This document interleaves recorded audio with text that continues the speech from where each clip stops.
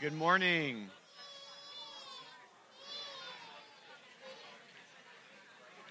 Good morning. Let's come back together here. We'll start our message this morning. We had an awesome event go on yesterday. It was called the Marriageable Conference. Anybody in the house that went to that event yesterday?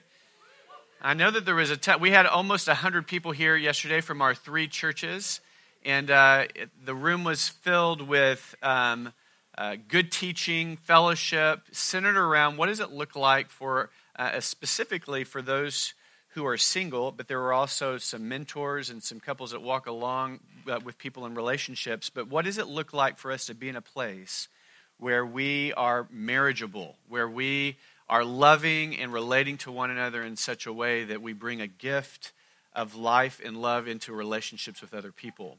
And I thought it's so interesting as we kind of marked that date out on the calendar as our young adult ministry kind of highlighted or spearheaded this event. They asked, could you, on this relationship series, so I can do that.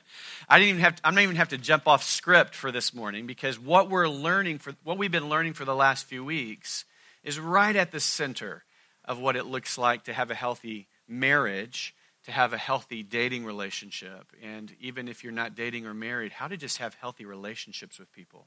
And we've been looking over the last few weeks at what it looks like to be for real, to not have a shallowness or anything fake or stiff or deceptive at the worst case in our relationships, but for our relationships to be real, authentic. In a sense, in that when somebody says, "Are you for real?" that we would say, "Yeah, actually we are." That we really are this kind of people that's marked by the love of God. And that's where we started our series a few weeks ago, is saying that we have deep, authentic relationships because of the way that God loves us. And then we moved into what that looks like in loving relationships, where we start with that attitude of humility that Christ modeled for us through his life, through his coming to this world, actually, humbling himself by taking on the nature of a human being, and not only just a human, but a servant, and serving us throughout his life, modeling this life of humility all the way to the cross, and dying for us and setting us free. Marked by humility, then Elaine talked about creating an environment of trust where honesty, vulnerability, and accountability are part of the soil of our relationships, that we are being real with one another. One of the phrases that she used was allowing others into our mess, that we are in a place where we're not putting on a facade, but we're saying, this is really who I am, in my strengths, but also in my fears and my weaknesses. Are we going to love each other in that place? And creating an environment where we can. And then we moved last week into a place where when that environment is set and when we start to get honest and vulnerable, sometimes there's places in which we offend one another, or where we have hurt one another, or where we've been hurt by somebody else. And what does it look like when we go to a place of authenticity in our relationships with one another, that we keep the door open in relationships through repentance and confession, and also forgiveness. We talk repent when we're willing to forgive. As Jesus forgave us, so we also ought to forgive one another. And that was last week, and we move into this week in what I would call the glue of healthy relationships, the thing that keeps that kind of environment going in its faithfulness. What does it look like for us to be faithful, to be committed to one another beyond the offense, beyond the weakness, in the long suffering, in the time and the seasons that move forward? Are we willing to remain true and faithful to one another in our relationships? I want to remind us that all of this relationship stuff that we're talking about is not a self-help sermon. We're not trying to give you some tools so that you can do it better. What we've been emphasizing in this series is that the way that we are able to love in all these different ways is because Christ loved us first. I want to remind you of our 2 theme verses that we've been referring back to each week, 1 John 4, 7 through 11. Dear friends, let us continue to love one another. For love comes from God, and anyone who loves is a child of God and knows God. But anyone who does not love does not know God, for God is love. God showed how much he loved us by sending his one and only Son into the world so that we might have eternal life through him. This is real love. Not that we loved God, but that he loved us, and that he sent his Son as a sacrifice to take away our sins. Our relational love start in the heart of God and start with his love that he showed us. John 13, 34 and 35 says it this way. So now I am giving you a new commandment. Jesus speaking to his disciples here. He says, love each other. Just as I have loved you, you should love each other. And then he goes on and says this, your love for one another will prove to the world that you are my disciples. A byproduct of this supernatural love that we believe happens in the church, happens in relationships among the body of Christ, is a witness, is a proclamation to the world. Wow, that's a different kind of love. And I want to put that before us today. As we've been talking the last few weeks, I want us to continue to be thinking about this question. Do we have that different kind of love? Do we have the kind of love in our relationships that's more than just what we can learn at a conference? That's more than just what we could watch and try to emulate on a TV show, but do we have a kind of love that is born of God, that is so deep within us that actually the kind of love that we express is oftentimes far more than the world would even think about extending love? It's far less selfish than the love that we experience in this world. It's way more long-suffering and forgiving than anybody would even expect that you would forgive of somebody else. This kind of love that we've experienced, I believe, many of us in the room have experienced in relationship with Jesus. Do we have that kind of love? And as we jump into this topic today, I want to just say, if you're a believer in Jesus Christ, you have that kind of love in you. Christopher, amen. Saying, coming out of last week, sometimes it's not all stuff back in, and sometimes it's a process or it's a work. But is within us the ability to love in such a supernatural way that it shocks even ourselves and especially shocks the world? My confession to you is the potential and the reality of that kind of love, as Scripture has demonstrated to us, lives in us. And his name is Jesus. And therefore, even if we are not expressing that all the time, which I want you to know, I don't always express that kind of love. I'm not always that loving. For those of you who are closest to me, do not say amen. I'm a little insecure up here, so just hold it to yourself. I'm not always that kind of lover. But I know that the Savior of the world, the lover of all mankind who lives in me, gives me the potential to love in that way. And I want us to sit with that place of recognition this morning as we look back at what we've already talked about and what we're going to talk about today. And I want to give you a little preview of this morning. You've noticed when you walked in this morning that there's actually a communion table in the back, and there's 2 communion tables up here. And this morning, we're going to take communion at the end of the service. It's actually going to be our response time. And I want you to be thinking about this. Because communion is 2 things, or there's multiple things that happen in communion. But in every time that we take communion, there is an aspect of which we are looking up to heaven or looking within ourselves with our relationship with the Lord, and we are remembering again what Christ has done for us. We're thanking him. We're worshiping him. We're coming in alignment with who God is in our lives. But one aspect of communion that is very much central to that, as along with what I just crossed, has brought us together as one body. So that we are no longer individual entities in this room when it comes to how Christ sees us. Yes, he sees us individually. He loves us individually. But when he looks at us as the church, as his bride, as his body. We are one. We work together. The scripture talks about we're built together. Our sinews are built together spiritually. We're built, another illustration is that we're built like a house where we are living stones put together to form an edifice, a spiritual edifice that displays who God is, so that we cannot live our lives in isolation, but we live our lives together, living in and out and off of one another in the aspects of how God has created us for his glory. So this morning at the end of the service, as we kind of tie up the message, we're going to take communion together.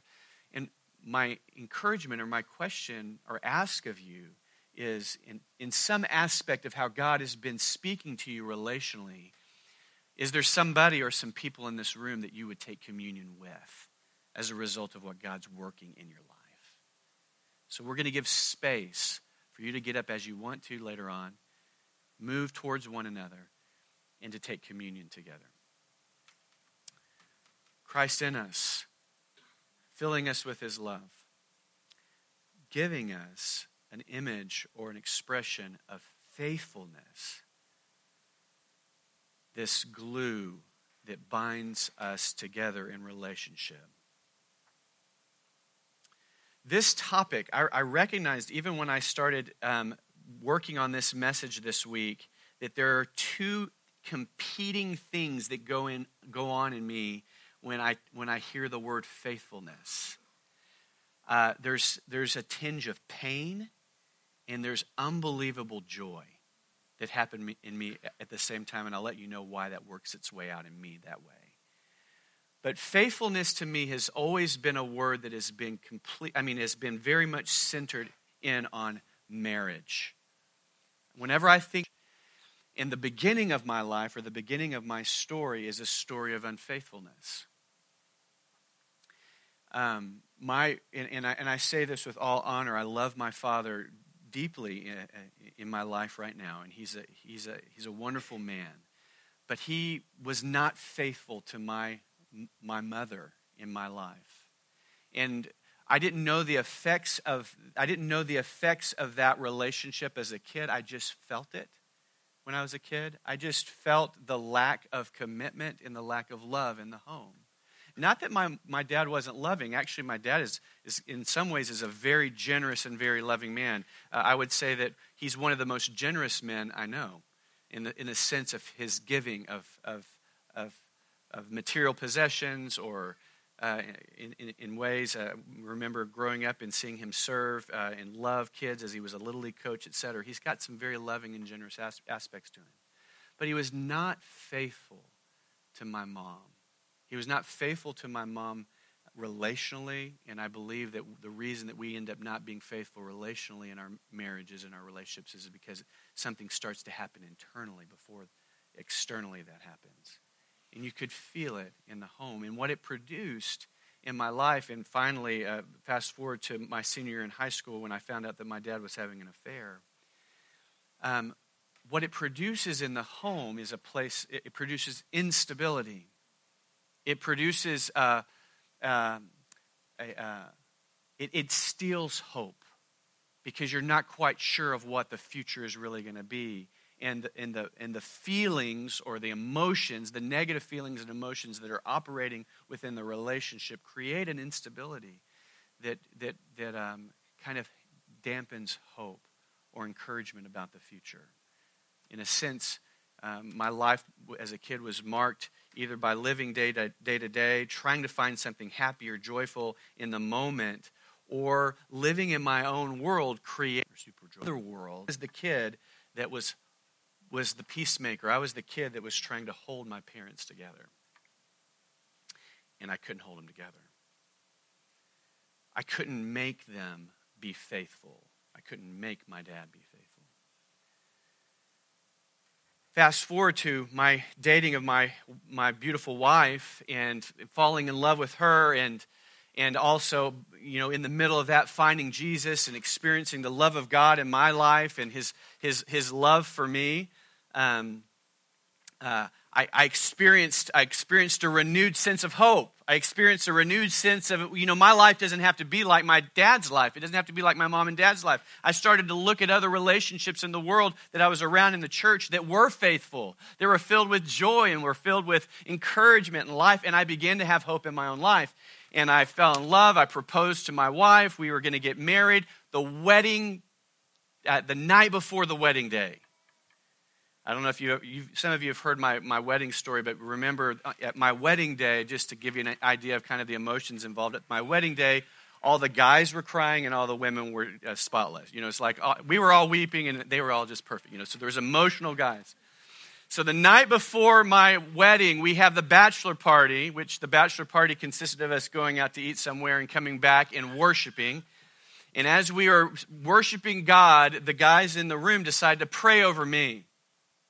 And when they start to pray over me, they're praying blessings or whatever, and one of them says, and Sean will be faithful.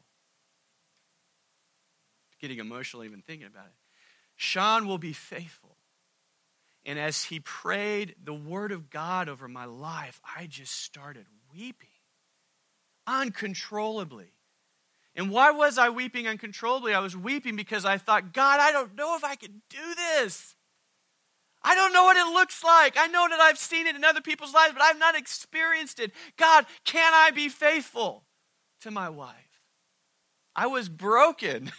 You can do it, Sean. It's going to be okay. We have faith that you can do it. They were building me back up because all of a sudden I came right in touch with my unbelievable brokenness. The lack of any fleshly ability to make this thing happen. And at that point of weakness, the Spirit of God came through and said, Sean, you know what? You can't be faithful in yourself, but I will be faithful through you. I will be faithful. And I felt this surge of confidence and encouragement. Lord, though I have not seen it, though it's not in me, though I don't know it as a human, I know it by the Spirit of God, the child that you've made me to be, Lord, that I can be faithful to my wife. And these are some of the ways in which I've, over the years, heard him speak through his word. Jeremiah 31:3, I have loved you with an everlasting love, Sean. Therefore I draw you with loving kindness. I am a God who is faithful. I'm a faithful God, Deuteronomy 7:9, keeping my covenant of love to 1,000 generations of those who love me and keep my commandments. Lamentations 3:23, because of the Lord's great love, I'm not consumed, for his compassions never fail. They are new every morning. Great is God's faithfulness. And one of my most encouraging verses is if we are faithless, he remains faithful, for he cannot disown himself. That even in my own failure, even if I were to fail, even when I do fail in my relationship with the Lord or with others, God is faithful to love me. God is a covenant God. When I do marriages, I always share this picture of out of Ecclesiastes where it says that a cord of 3 strands is not easily broken. And specifically in marriage, I think about in marriage that those 3 strands are the husband and the wife and God. And when we stand at the altar together and we say, I'm committed to you, I'm committed to being faithful to you, and I'll put their hands together and they'll hold their hands together as they're looking at each other, and I'll say to them, but that is not enough. You holding your hands and saying, till death do us part, I will be faithful to you. Some people grit it out. But what does it look like when they grit it out? But many of us can't grit it out without help. And God says, I believe, a covenant God says, as you hold your hands and commit to one another, I place my hand on top of your hands.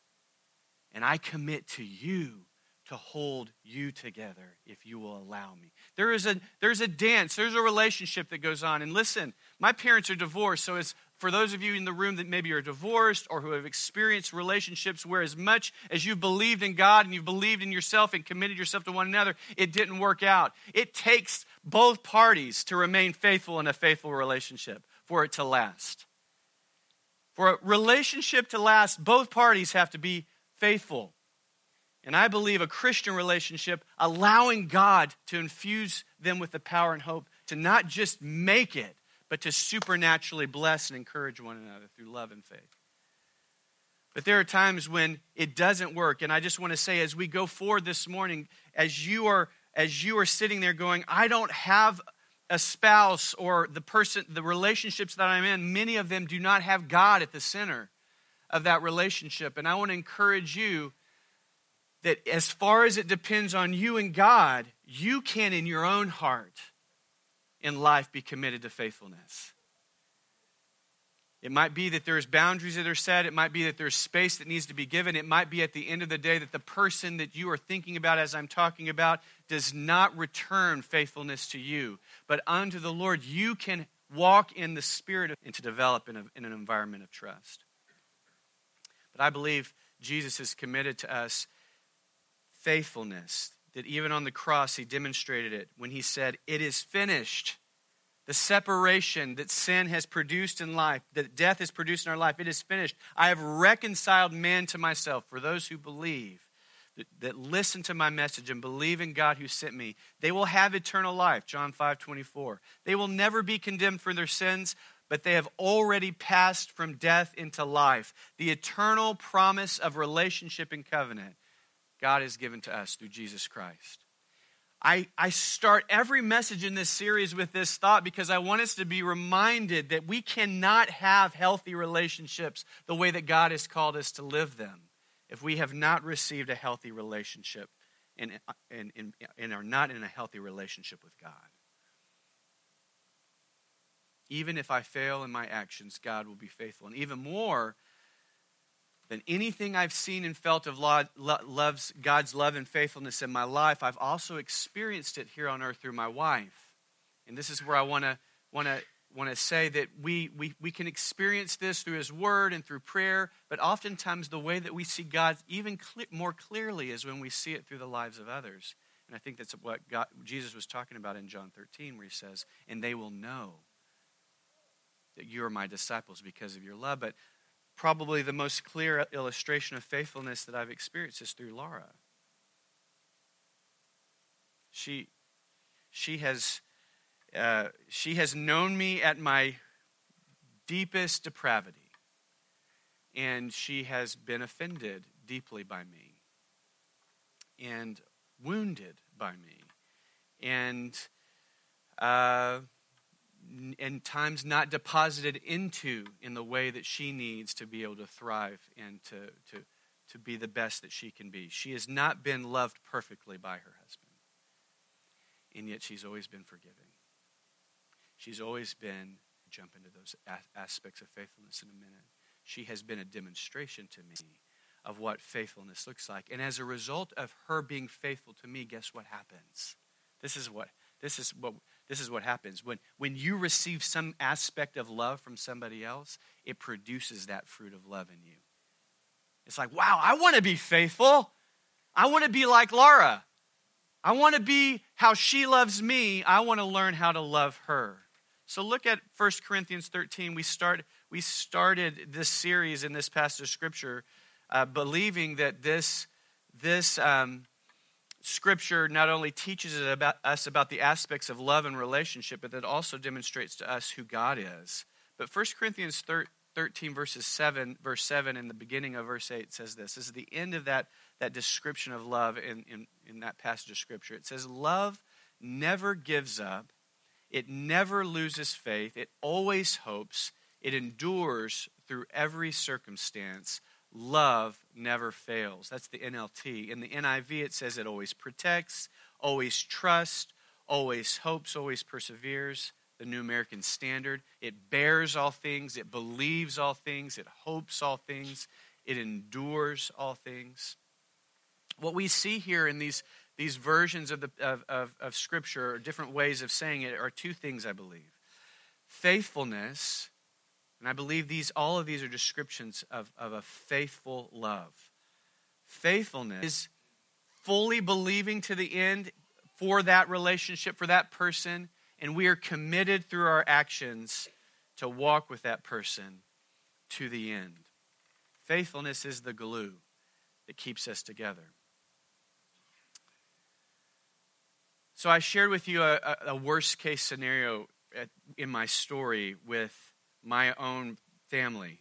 I want to share with you another story of another adulterous relationship.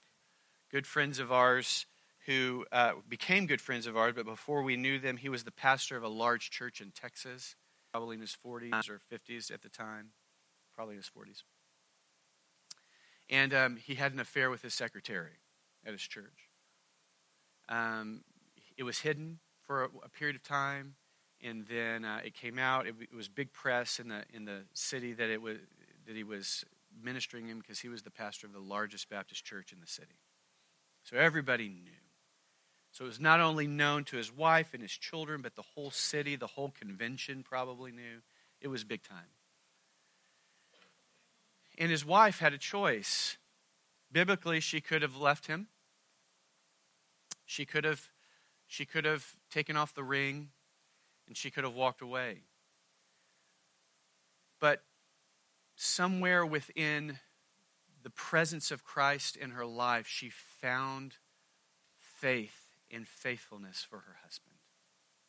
It started because, the way that she would share it started because she was quickly taken back to the story of God's redemption of her own life. And how she was a wild pre-believer and just totally brazen in her reactions and responses to God, and then God miraculously saved her from her brokenness. And somewhere in her personal story, it allowed her, in her own pain and rejection and woundedness and hurt that happened in this adulterous affair, it allowed her to move towards her husband instead of away from him. Somewhere she found in herself the ability to keep her side of the vow even though he had not kept his side. And instead of walking away, she moved towards him. And she forgave him. She deeply forgave him. He lost his job. They had to move out of the city. They went to recovery. But she stood by his side. Fast forward, we enter their life. We never were a part of their life in that part of their story. But all we knew about Ben and Ruth was how much they loved one another. How unbelievably joyful they were some 5 years later. But there was this joy, and they're like, this doesn't make sense. I mean, even as a believer, you're like, wow, you love him too much. Why would you love him so much? He's a scoundrel. He's a jerk. I knew their kids. Their kids went through some really hard times during that time, but also some tremendous healing. And now they're doing wonderful, or one of them is doing wonderful. What happened? Well, what happened is that Ruth found God's love in her heart that transformed what would be a natural response to a really bad situation. And she allowed God's faithfulness to love Ben to the other side. Ben actually ended up coming back into ministry. He ended up being a beautiful minister to those who are broken and poor and homeless, and a real tender and compassionate couple, loving couple after couple, person after person with the love of God, together, more in love than they ever were in their life. It's possible, the faithfulness of God, if we expect that he can do such things. But maybe that's the most dramatic, that would be a dramatic story, but we've all tasted and experienced faithfulness.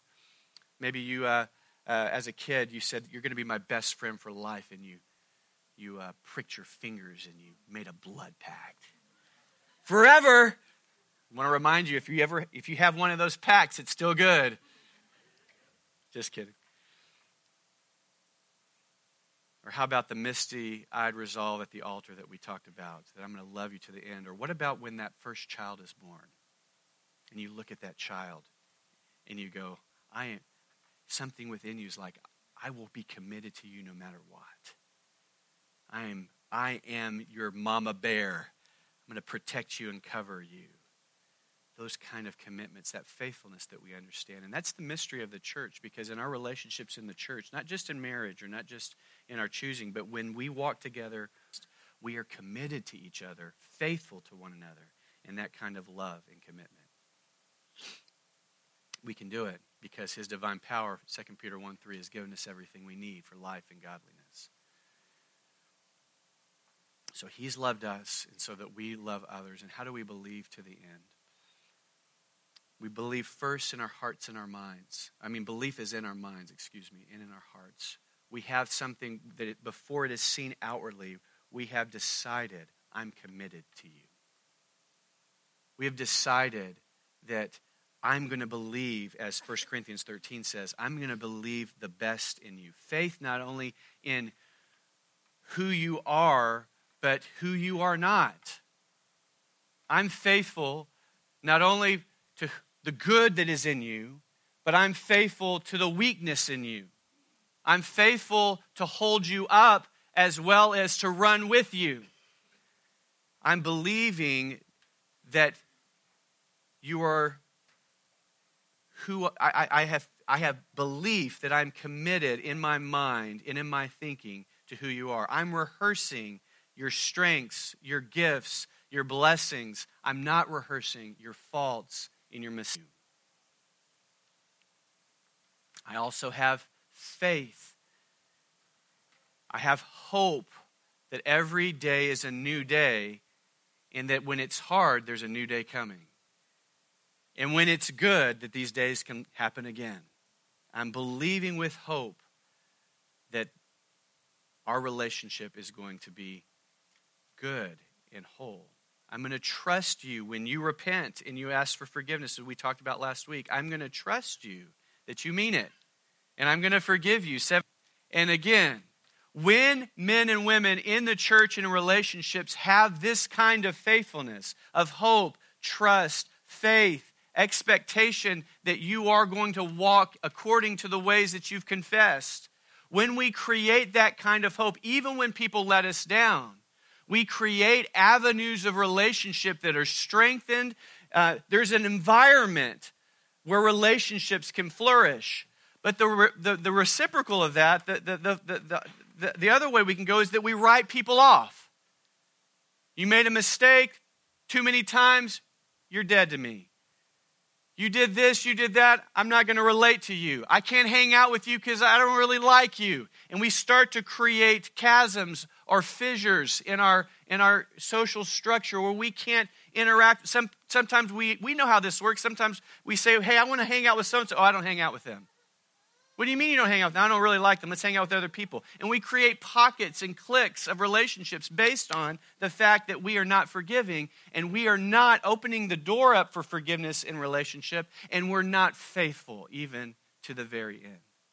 But when we create in our own mind and our heart and our actions avenues of faithfulness where we are moving towards one another and we are willing to hold hands with one another, we create the environment or the opportunity for deep and abiding relationships to happen. And so in action, we not only have a belief or a faith in our minds, but that it funnels out of our lives in purity, in fidelity. We commit ourselves in a marriage relationship to not even allow our eyes to look lustfully upon another person. We commit with our hearts to not, and our actions to not open up the door or opportunity for other lovers in our life. We create channels of not only saying no to things, but then pursuing our relationships, pursuing our spouse, our friends, with love and words and deeds of words of encouragement and deeds and action to strengthen our commitment and trust with one another. And lastly, I'd say this, and then we'll go into a time of communion.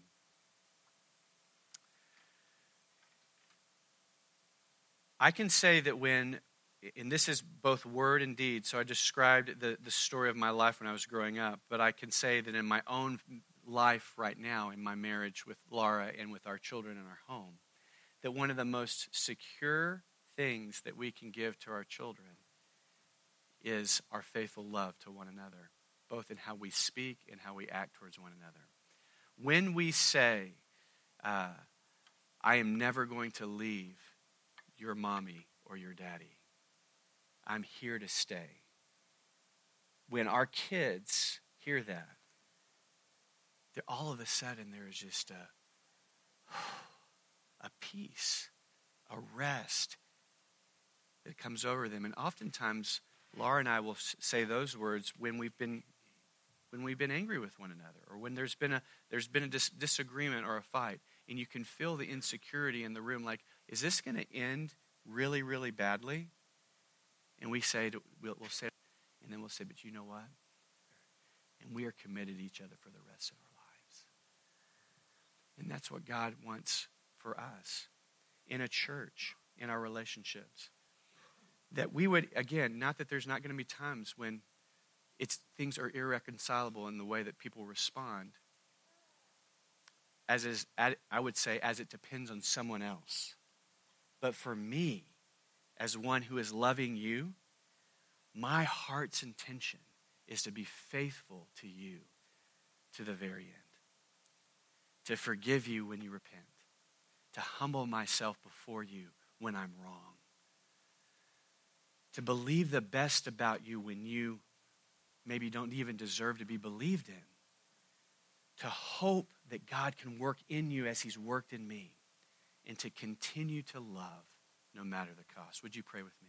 Lord Jesus, we thank you that there is a well of faithfulness that comes from heaven that you've deposited in us, that sustains us even when we're weak, and that gives us hope in our relationships. Lord, we ask, God, as we take communion together, that you would do a deepening work, Lord, even over these last 2 or 3 weeks as we've talked about different things, that you would open doors, that you would join hands together in faithfulness, that you would breathe love and honor and trust and respect into this room in a way that is deeper than we've ever experienced before. And as we center our thoughts on you and how you've done that for us, Lord, it gives us hope for one another. Lord, we praise you and we say these things and we pray these things in Jesus' name. Amen. So what we're going to do here is we have a little bit of extra time.